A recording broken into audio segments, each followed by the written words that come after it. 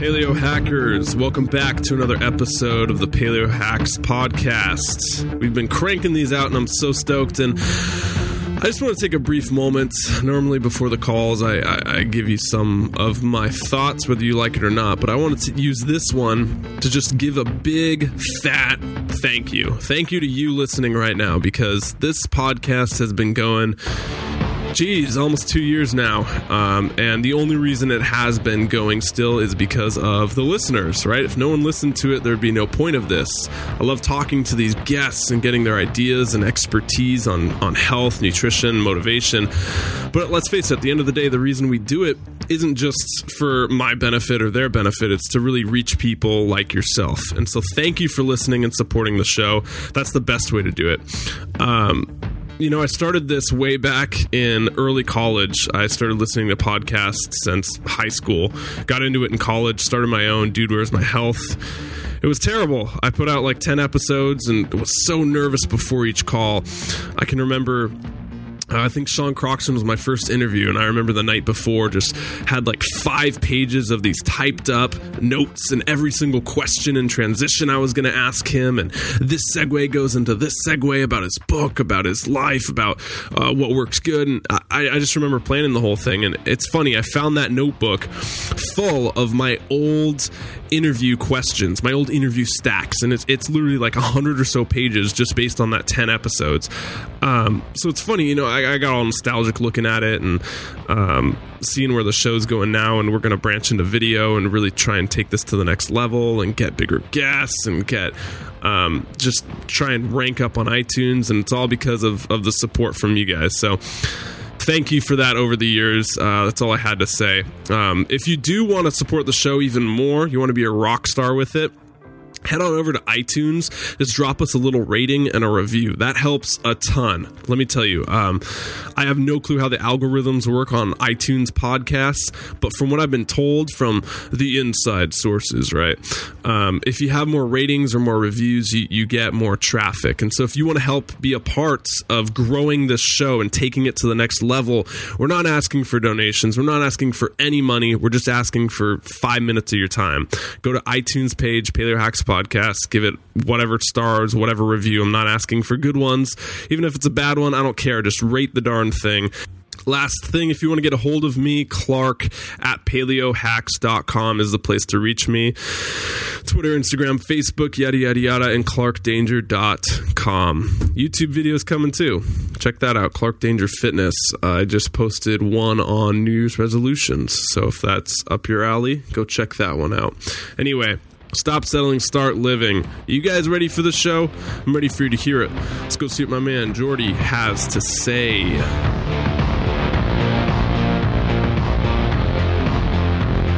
What up, my Paleo Hackers? With me today is my man Geordie. He's the co-founder at Salt Revolution, a company dedicated to changing the way you think about salt one pinch at a time. They sell natural, unrefined sea salt directly to consumers in North America. Got a podcast also called Salt Revolution, where he talks to physicians, doctors, athletes, chefs, you name it, all for the good of salt. Geordie, my man, what is up today?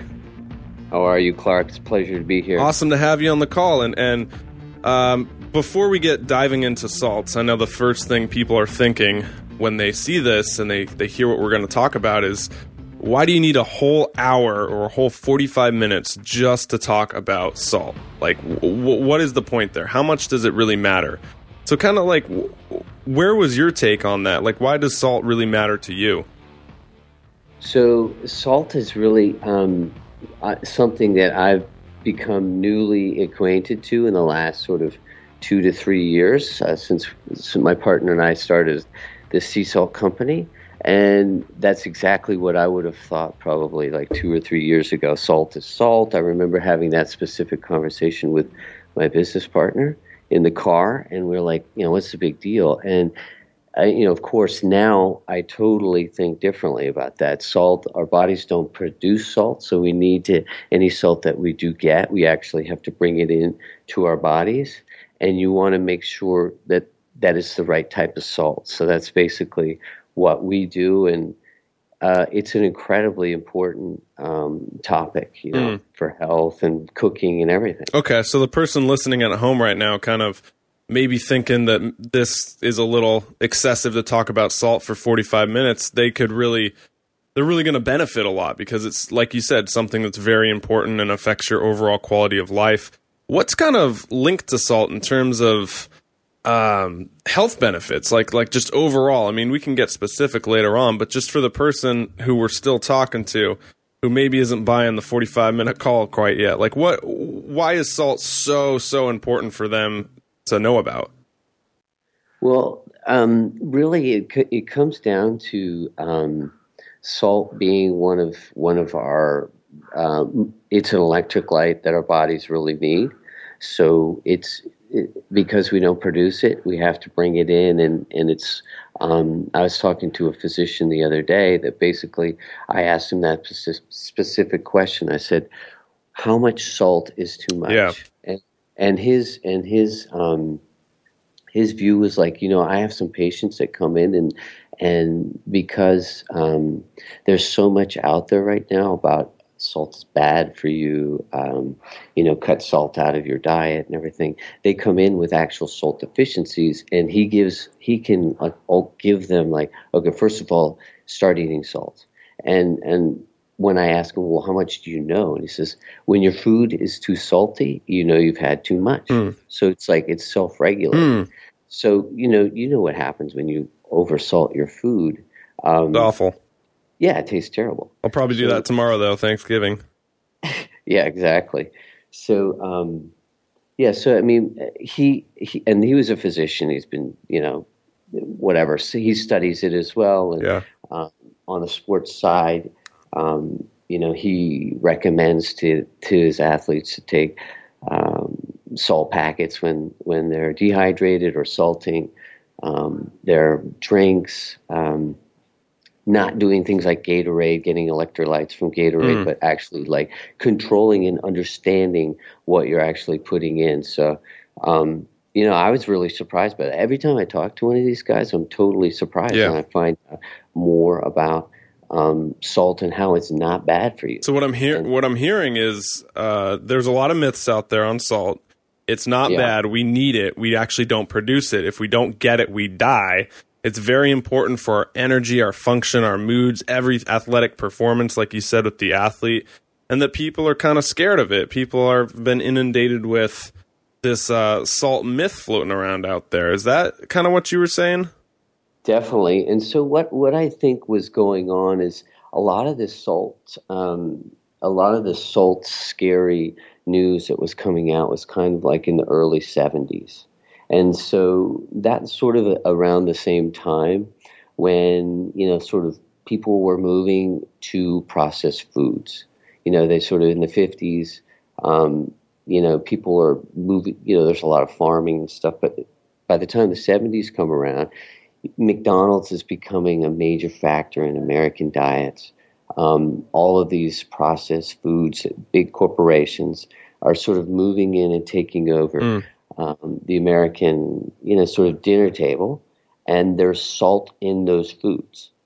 So what the FDA was saying back then is that, listen, there's so much salt in these processed foods, you don't need to add salt. And so in that regard, you can look at it like that's true. But now here we are in the 90s, in the 2000s, 2014, people are, or at least the people that are my listeners and probably your listeners, are not eating those processed foods. So they're not getting any salt because they're not salting their food. So if you go to Whole Foods and you're buying all your foods and you're not putting salt in it, then you probably have a salt deficient diet that you don't need to worry about putting, salt is bad for you. Isn't it funny how those myths just perpetuate over time? Like someone way back in the 50s or 60s or whatever thought that, something clogged your arteries, and now it's still taken years and years and decades to get that out of the mainstream, and it's just starting to get out of there. And then salt too. I mean, sure, if you eat the salt with the umbrella on the front, the ionized table salt, it's going to be pretty bad, but now it's the more research and like the stuff you guys are doing at Salt Revolution's coming out and trying to really push back on some of those beliefs people have been carrying around for 20 or 30 years. So do you run into that when you start talking about salt? Do you get the, I don't know, frequently asked questions or attacks when people want to go to high blood pressure and, you know, all the reasons why salt is bad? Is that something you see? Well, you know, it is and it isn't. So people are pretty accepting that salt is actually not that bad for you. What they find is that they are surprised at that there's different types of salts. So, for example, you know, I'm sure we'll talk about pink Himalayan sea salt later on, and then commercial sea salt. So people will think, well, I eat sea salt, and even salts that you know, like commercial sea salts, even in places like Whole Foods, is that they are still even refined. So the big difference between the salt that we produce and commercial sea salt is that those salts are still refined, and because the biggest problem that I come across as being someone that sells a natural sea salt is people can't get used to the moisture, and so they want the salt to be like, you know, in a grinder that it's nice and dry, and they can shake it out of a grinder and put a couple of grains of rice in it. That's the kind of stuff that we're saying is bad. You know, go for a natural sea salt, and you don't need to grind it; just pinch it right out of a bowl. So okay, we definitely get that. So back up for a second. This is really fascinating. I think this is like the heart of everything we're talking about, is kind of what salt to avoid and what salt to go after. So assuming the person's convinced listening right now and they know that salt is something they need and it is very important and they want to start adding it in. We're talking about the right and wrong kinds of salt here. So what kind of in your mind is the wrong kind of salt? Let's start there. So the wrong kind of salt is the refined salt.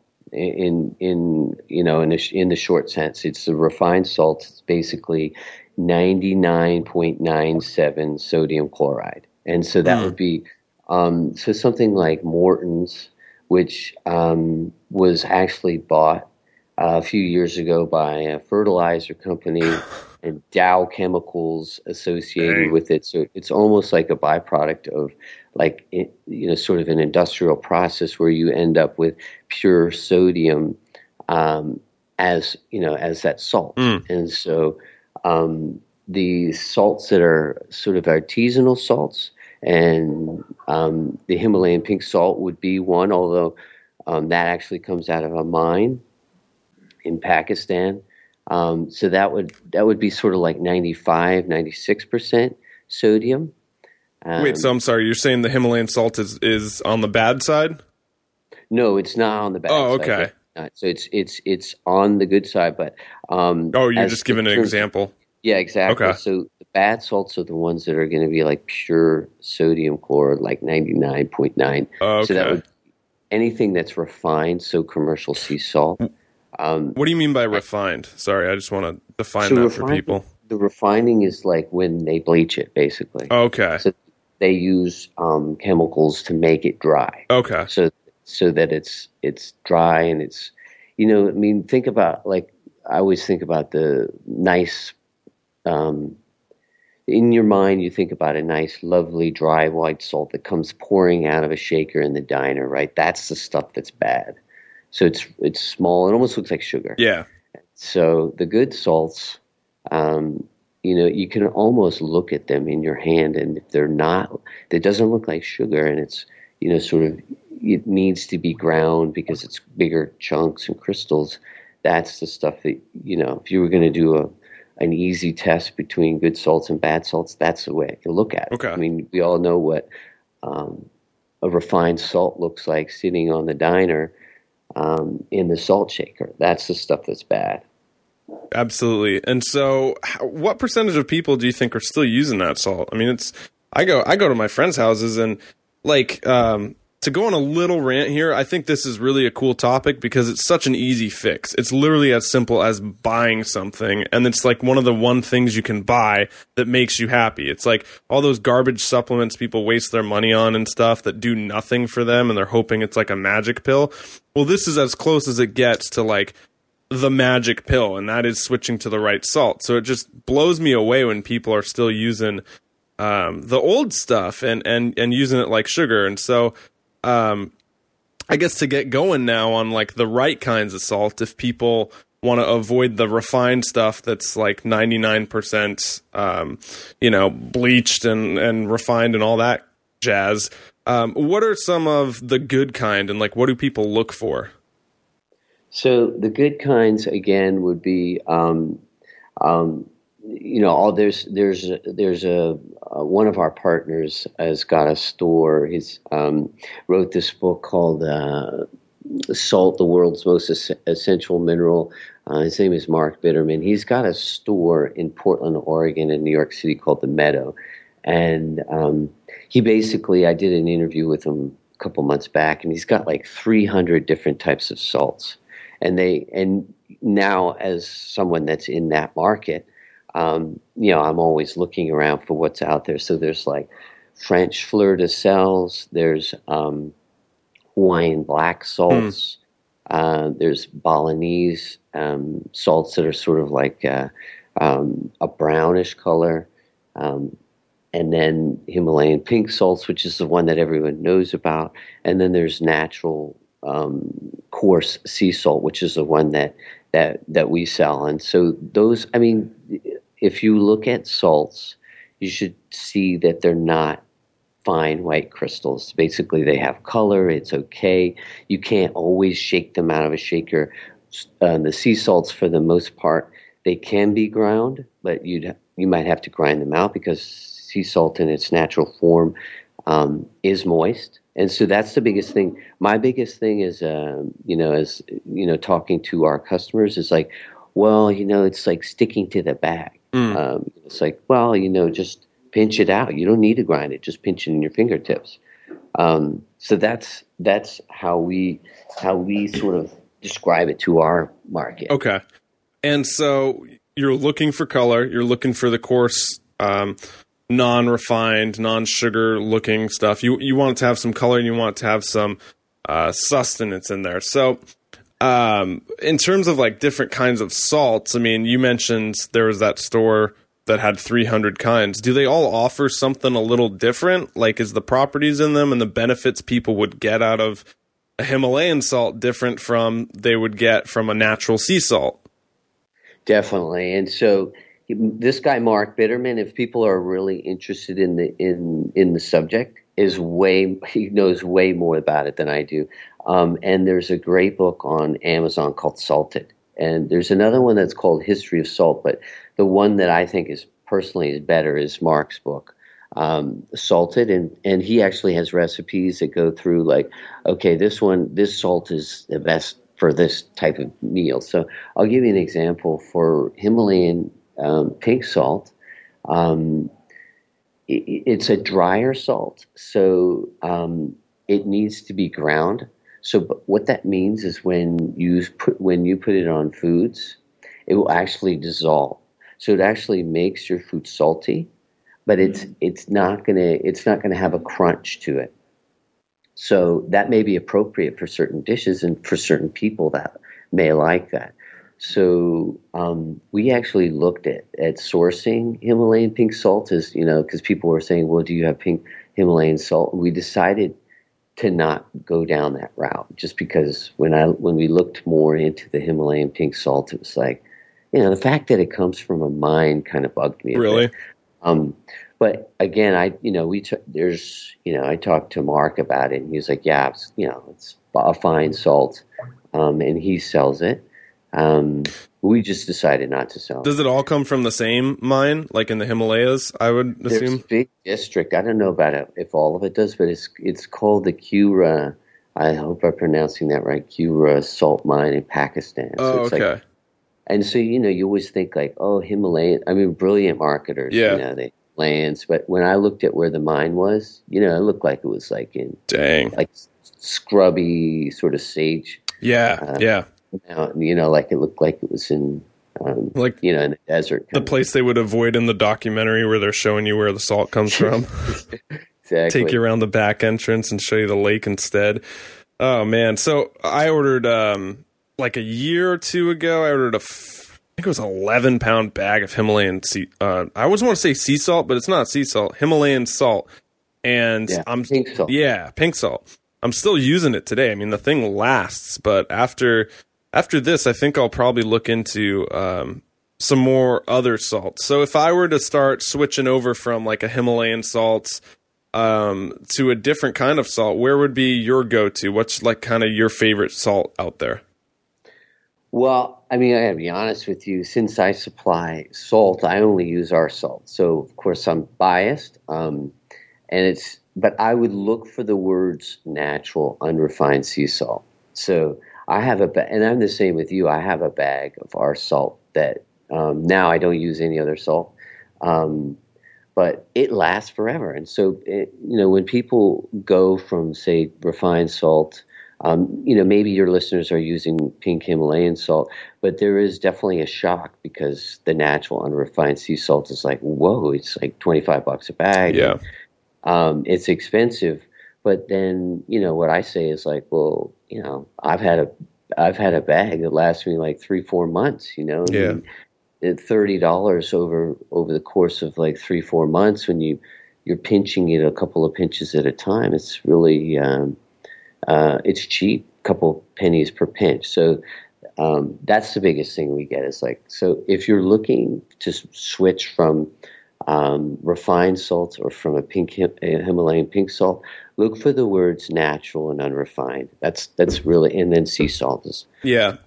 It's funny, the perspective on, people, and I catch myself doing this all the time, so I'm not above it, but like we complain about the price of something when realistically, like when you stop and think about the fact that you're getting, let's just use Himalayan salt from Pakistan shipped to your house all the way around the world, and you have to pay like maybe an extra $10, and we want to complain about it. It's just so funny. It's like we couldn't have done that 50, 60 years ago. It's just the luxury of it. And it's just one of those kind of perspective issues. Like I find myself going out and buying, I don't know, whatever the heck supplement I don't use that sits on my counter, or like an herb or something, never use it again. But the salt, I'm telling you, I use it every single day, 3, 4, 5 times a day. And so I really think to kind of go on that point, starting to sound like a marketing sales pitch here, but I think it's worth it. Yeah. Totally. And that's what we're now getting. We're getting a lot less resistance, especially from the people that have bought from us before. They're like, and they even like are now sort of telling, let's say there's a debate in Facebook or something on some post that we have, and somebody that's new coming in that's getting this sort of sticker shock. And then our clients are, the people that have bought from us is like, trust me, I'll never go back. It's just because it transforms their food, and like I never knew that salt was not just salt. Have you heard of any stories or any kind of 180s where people maybe switched salts and their health improved? Yeah, we have definitely. There's been we've got people. One guy was saying something like weight retention, hypertension, things like that. People have solved problems from using salt. I'm not a doctor, and I'm not going to prescribe anyone to go out and get salt, but we definitely have people, like people complaining about like joint pains. Yeah. Things like that, swelling in their fingers and things like that, and they switch from a refined salt or just not even salting their food to using a natural sea salt, and all kinds of crazy things that we hear. Okay, and those kind of reduce or go away. I mean, it's just amazing what I think everyone listening knows the value of nutrition, and they value the changes that can come from it. Yeah, and it could be subtle. I mean, if just trying something's not going to hurt you, you know. So go in and just try it and see for yourself is what we would say if you have maybe some health concerns. You know, I'm certainly not going to go against what any physician has specifically told someone, but people that try it say, well, you know, they love it and it's changed, you know, their food and, you know, in some aspects probably their health. So Geordie, I need your take on something. It's what I've been doing for like, I don't know, a year or so. I heard Paul Chek talking about it once, and it really, I was like, okay, I'll try this. And I feel like I have more energy. I feel more alert. I feel less cravings. It just feels better. I started putting like a pinch or two of Himalayan salt in my water, and it just kind of like thickens it out. It gives it more of a minerally taste, not to where you can literally taste the salt and you think it's salty, but to where it's just got a little more body, a little more texture to it. And I sip on that throughout the day. Have you experimented with adding salt to your drinking water at all? You know, I haven't done it to my water, but what I recently started doing is adding it to my smoothies. And I've talked to in our podcast, I talked to two guys in particular that told me that. Do you know Yuri Elkane? Yeah, I know Yuri. He's doing he came on the show all day. Yeah, superfood guy, right? Totally. So Yuri was the one that first gave me that idea, and so what he said is add lemon. He was saying lemon or maybe it was lime. And, you know, we're from Mexico, so lime, of course. Yeah, is like lima, and yeah.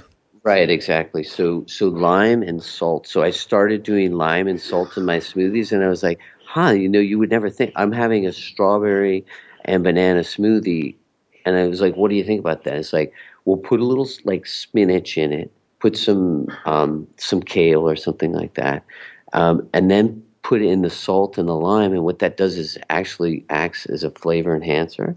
So that if you're having a sweet smoothie, you know, obviously you're not pouring in like huge heaping spoons, but, you know, a good pinch, something that I call it like a 2-finger pinch, put it in your smoothie, and actually you can't taste it.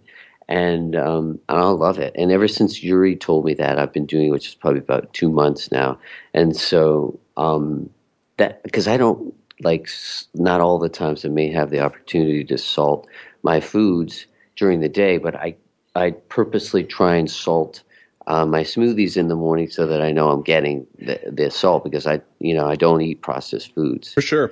So you mentioned that earlier in the call you should add salt, and it's self-regulating, and so when your food tastes salty or when you feel like you've had too much salt, just stop. But aside from that, you know, the person listening right now who's ready to find the high quality salt, they're ready to make the switch, we've convinced them, they're on board. How do they go about adding natural salts into their diet? What's kind of like a suggested thing you tell people who are interested in that? Well, first of all, I mean, you gotta have some on hand. So where I'm sure at Whole Foods you can get it. We certainly offer it. Mark Bitterman, there's at his store has great salts. So you can find it on Amazon as long as you're typing in natural and unrefined sea salt, and just look to see where you're getting it from. Do you have like any brands off the top of your head? Your own, obviously, you can plug it. Ours is Aztec sea salt. Okay. And some other good ones would be. Actually, I don't go by brands, to be honest. Okay. But I would just, if I was looking for some, I would probably start by going to Amazon and doing natural unrefined sea salt. Okay. And you said like an Aztec brand is a good starter one? Yeah. So Aztec sea salt is really, you know, is good. And then Fleur de Sal is a good one. Like if you can do the French spelling or the Spanish spelling, which is Flor de Sal, 3 words. And that's a really good salt. So that's a finer salt. And I don't actually use it as much because I like to have a crunch. So the coarse salt is the salt that I personally prefer. And, you know, so I just pinch it right out of a bowl. So if you're I'm not paleo myself, but I know loosely what's going on with the principles of the diet.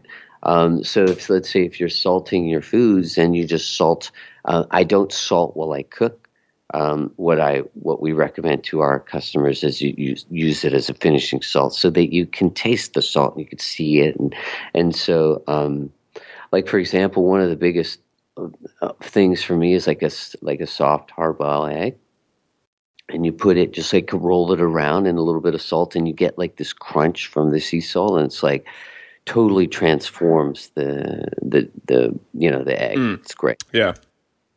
Okay, so you just kind of work it in over time, and you go about it, and you get the good salt, and then you go from there. So, okay, the next thing I kind of wanted to ask you while I have you here is, a lot of people are in this weird space of where they love listening to health podcasts like this. They love listening to like your show. They're interested in the health business and they want to pursue it more.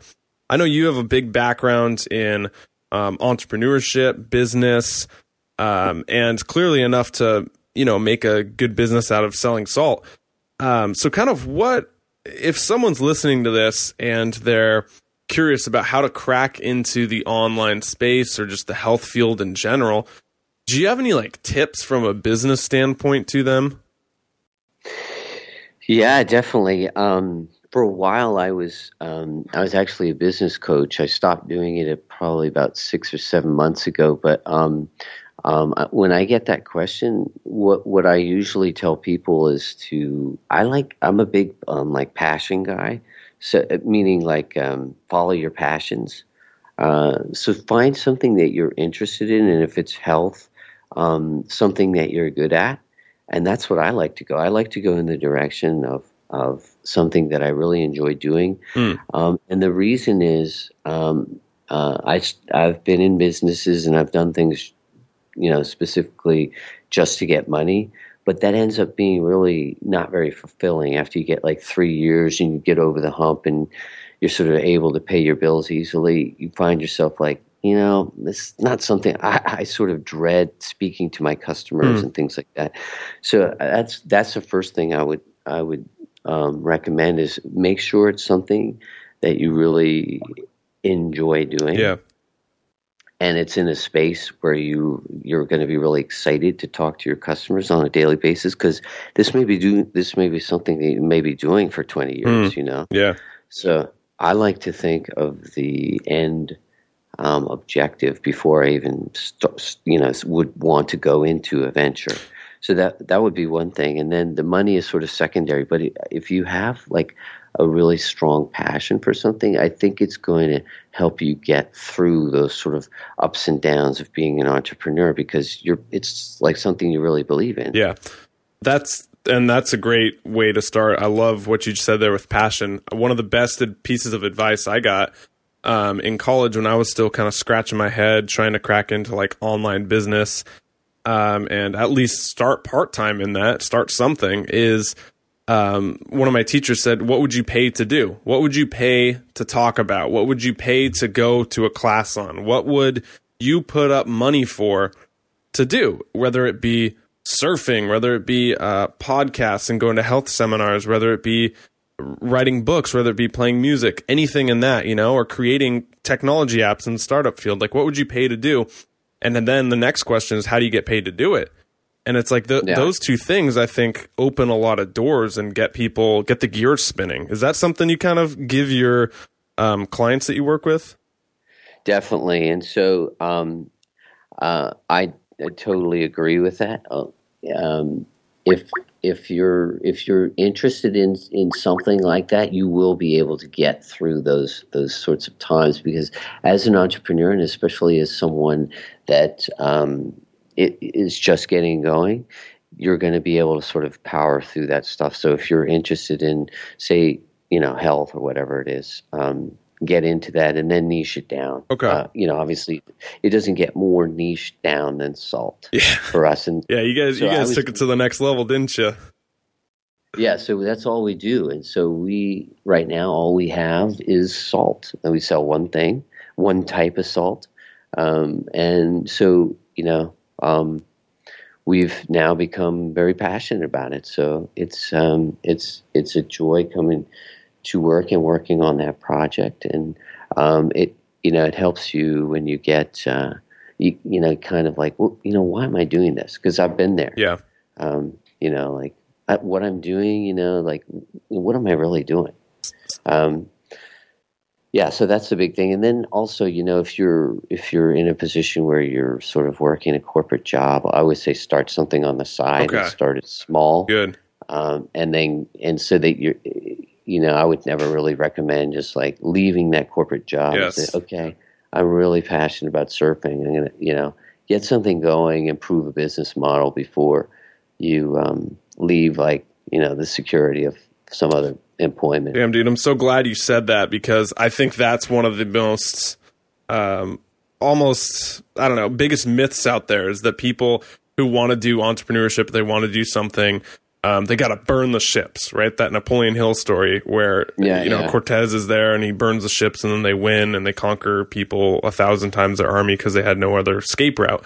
And like that gets thrown around and used, and people want to attach to that and say, all right, I'm going to burn my ships and, cash out this job. And then they're left with like 1 or 2 months rent, and they got like kids and a family. I've heard stories that are just awful. And I feel like there's almost that balance, that middle ground between going all in and totally kind of dogging it. Right there in the middle is like that part where you can start something, it can fuel you, you can be passionate about it. But you don't have to necessarily burn all your ships. Is that kind of what you're talking about? Is maybe playing? Yeah. What I would say is there can be a time to burn the ships, and I've done that. But when I think the time to burn the ships is when something has potential. So don't just like leave a corporate job, because that's really like you're like burning your ships in the middle of the ocean. Yeah. Right. Yeah. I'm talking about burning the ships when you can at least see land. So you start something if you've got a corporate job, for example, and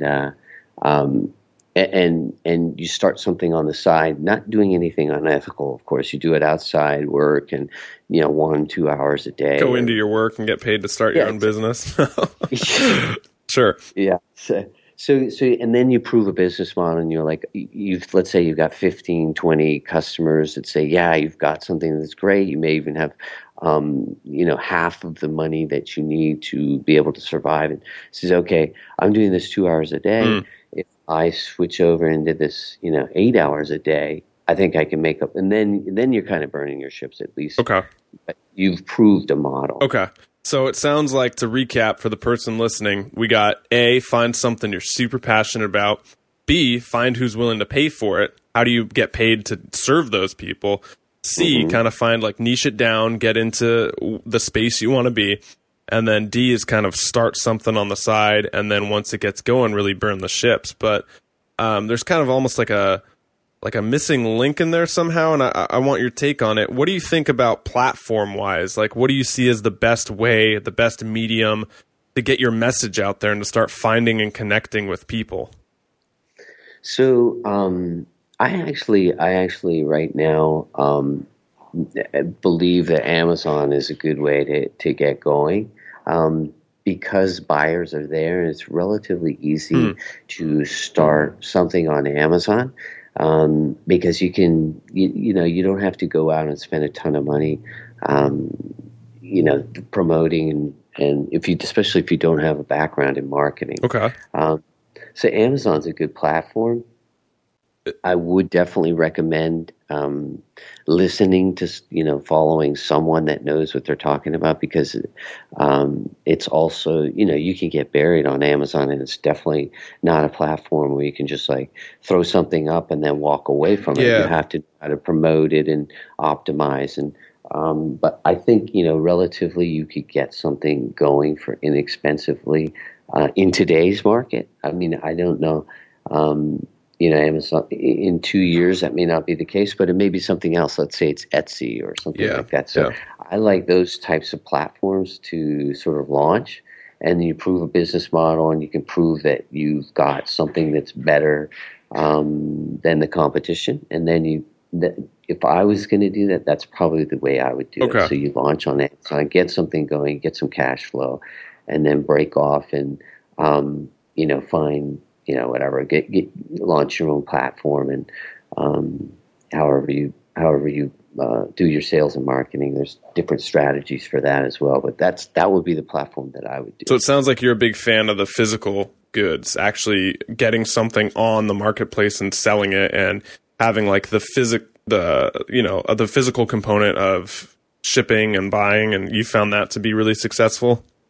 Yeah, but I mean, you can even do it with books as well. So if you're launching a book is a perfect example of something. You do it on the side, do some writing, and you could launch a book, and then you build a following, and then you go and you launch, and you launch from there your whatever product or business that you wanted to do.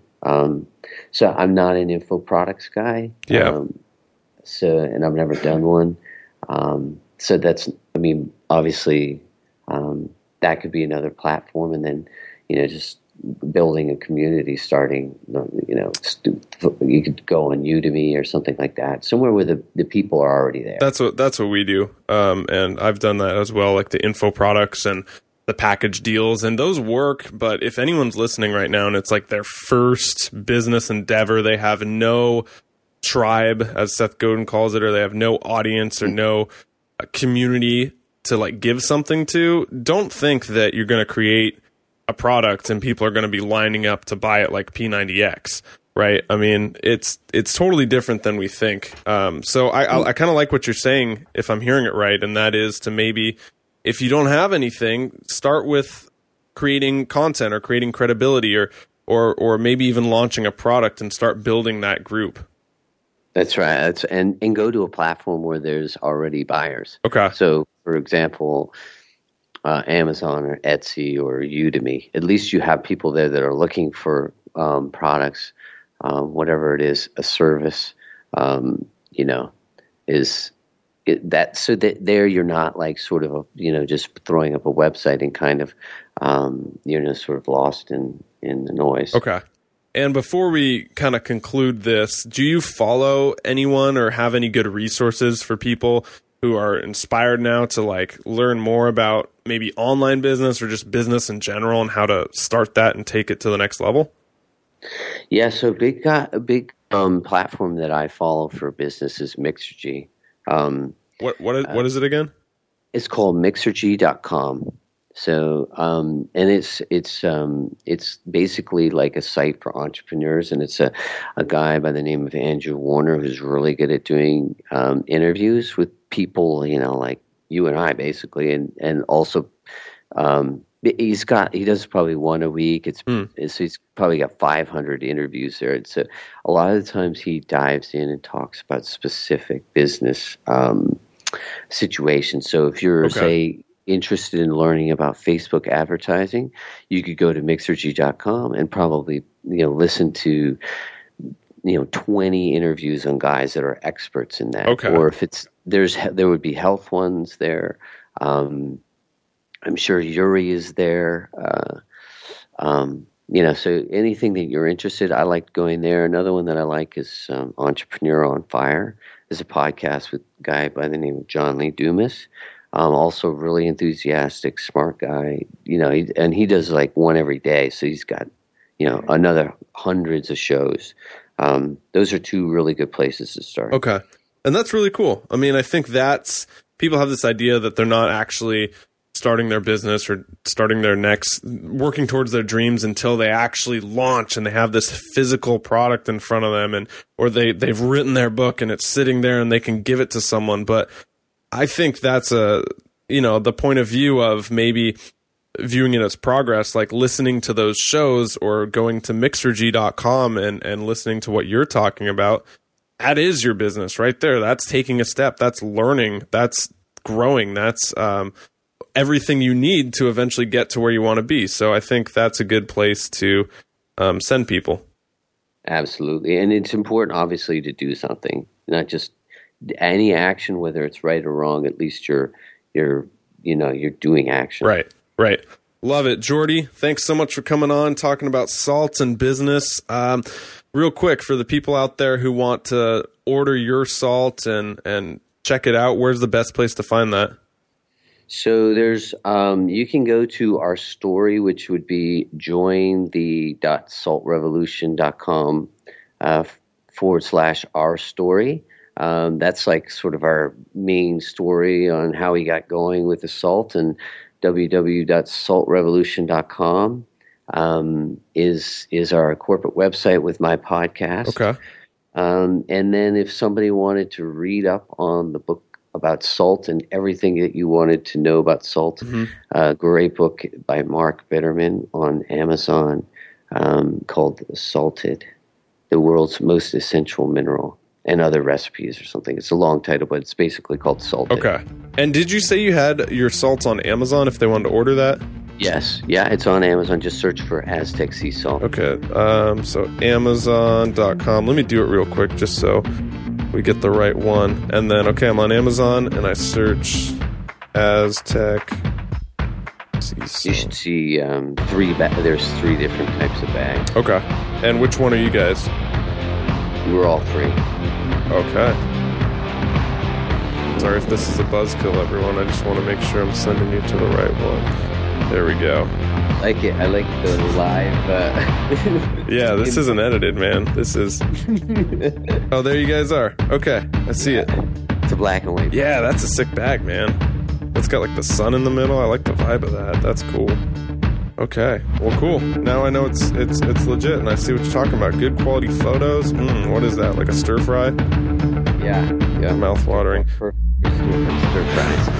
All right, Geordie. Thanks for coming on the show, man. Appreciate your time. All right, it's my pleasure.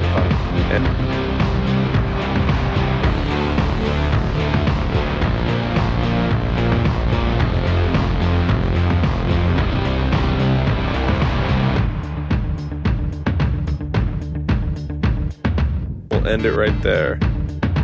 Boom. Okay. Cool, buddy. Appreciate your time, man. That was fun.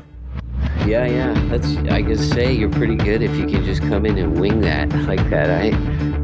I'm not nearly that comfortable when I do mine. I got questions all lined up and stuff. Yeah. So it was good. Yeah, I mean, you know what? I've been doing this for 2 years, which isn't by any means a long time. But I found that, like, because I used to script it out, man. I can show you notes I had from my first few calls where literally it was 3 pages, exactly how I wanted to ask the question. If they gave me a response, what I would transition with. And, like, I don't know, the energy of those just seemed like I was putting on a show. It seemed like I was like that corny news anchor who talks, you know, in that weird, I don't know, voice, and that just wasn't me. I almost find like the energy and the spontaneity of like going in with nothing and just letting it flow is kind of what keeps me doing it, not boring. I know, I think it's good, and what I usually try and do is have like 6 or 7 questions, so that I at least like, oh my god, like God, it's like going quiet. Good. I better have something, you know. Good, yeah, that's exactly how I like to do it too. Like talking points instead of like direct questions. Talking points are legit. Like I wanted to ask you about good and bad salt. I wanted to ask you about maybe some myths. I wanted to ask you about some business. That was like pretty much it. Yeah, that's good. So, how many shows do you do? Is it just this one? Yeah, I do the Paleo Hacks podcast, which I've been doing with them for 2 years, and I transitioned from my own show that was like, it was an awful show, I'll be honest. It was called Dude, Where's My Health? And it was like a picture of me with lettuce coming out, and I was super nervous interviewing all these people, but it eventually landed me this, and I love working with these guys.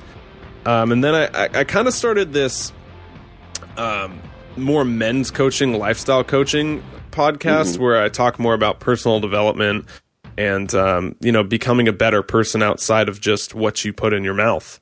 Like the thoughts you think and the energy you take in. But I don't know. I kind of had a change of heart. I just got so much stuff going on, man. And I felt like I was spreading myself too thin. I'm sure you can relate to like the online space of just, you got to really concentrate your energy to make it count. Yeah, totally. I just started to chuck projects. Yeah. And now I just, the less, the better, you know? Yeah. So, yeah, you just focus, and I can't imagine like going back to having too much stuff going on because it's stressful. Yes, you know? So stressful, man. And I don't know, like, what do you think then? So when you chuck a project, do you feel like it's kind of a waste, and do you feel kind of like you're a little down on yourself, like you quit something? No way. I'm just like, it's a relief. And you learn every time you do something. Okay. So, so I've learned, and, it's just made my quality of life so much better by having less to worry about, and being able to focus more. And you can put so much better energy into it if you have less to work on. And so you're able to concentrate it. Yeah. So do you